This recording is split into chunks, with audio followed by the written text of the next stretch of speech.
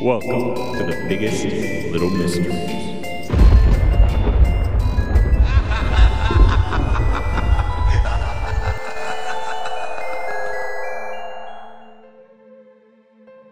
First I thought it was the clock, because it was kind of old then, but then I heard the ghost stories.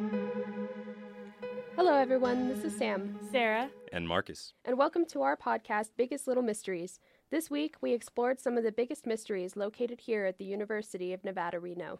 Established in 1874, the campus is filled with mysterious legends and eerie ghost stories that can leave the hairs on your neck standing on end. But are they real? We'll let you decide. For episode 1 of Biggest Little Mysteries, we will begin at Morrill Hall.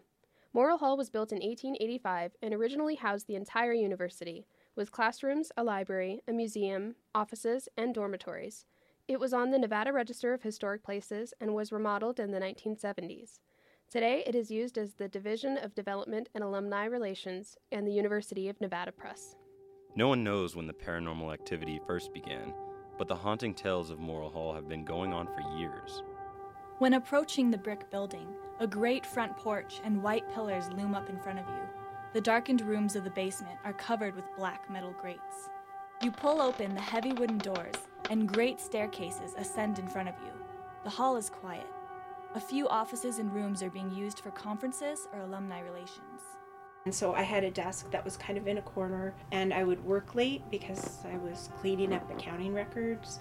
For Lori McClanahan, Associate Vice President of Finance and Operations in the Development and Alumni Department, the ghostly legends of Morrill Hall were all too real. She leaned forward in her chair, as if to prepare us for her story. She said, "You're going to think I'm crazy." And my boss was downstairs in the first floor, and so we'd both be working late. By the front of the office, we had a typing table. So there was a table there with a rolling chair, like a secretary's typing chair, and so you'd type.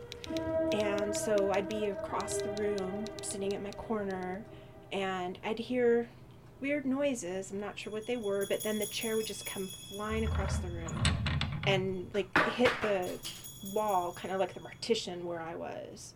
And there'd be nobody there, and I'd go push the chair back, kind of look around, and it's like, hey, is anybody here? Nobody would be there, and I'd go back to my desk, and I'd sit there, and it'd come flying across the room again. In the president's room on the second floor, large portraits of all the previous presidents of UNR hang on the walls, watching you silently. The third floor used to be a museum, and so they had a lot of alumni artifacts and the portraits of all the different presidents. On each side of the hall on the third floor, they had like a sort of an alarm. It was a magnet, and so you'd flip on a switch and the magnet would turn on, and so the doors wouldn't open. So at night when you left, you'd flip that switch. So we would flip that switch, and then you'd go up into the third floor in the museum, and the pictures would be upside down and turned around, and things would be moved around, and there would be no real explanation for that, and the doors were magnetized, so nobody could have gotten in there. From wooden frames and painted faces to gold frames and photographic images, the faces of the past haunt the walls of Morrill Hall. Before leaving, Lori left us with another strange tale. I heard, I don't know if it's true or not, but I heard that a woman died in the 1800s in Morrill Hall. It wasn't long before someone came along with a story of their own encounter with the rumored specter. And so I had an event, and so I was getting ready for that event because I had to go and get some lists and stuff like that. Keiko Wild, Director of Donor Relations in the Development and Alumni Department as well, also experienced some eerie things while she worked in Morrill Hall. She seemed more at ease than Lori, leaning against the wall, crossing her arms. She was more than willing to tell us her story of a close encounter with the other side. I walked into Morrill Hall, the only one there. This was before it was alarmed. It still had the magnetic doors. Blocked the door behind me, went up all the way to the third floor, printing out my lists and doing my thing, and I hear my name. And I'm thinking, somebody's come in. I mean, it was probably 6:30 in the morning, 6 or 6:30 in the morning. And I hear my name, and I'm like, hello, yeah, nobody's there. And I hear my name again. I'm like, nobody's there. And it was like a sing-song, like a woman's voice, but kind of sing-song.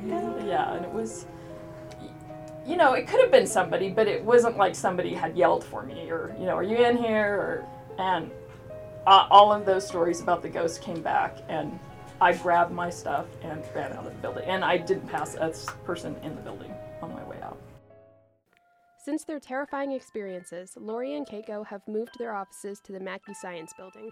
Morrill Hall's current faculty haven't heard from the mysterious woman in years, but only time will tell when she reappears. Tune in for our next episode to hear more about Reno's biggest little mysteries.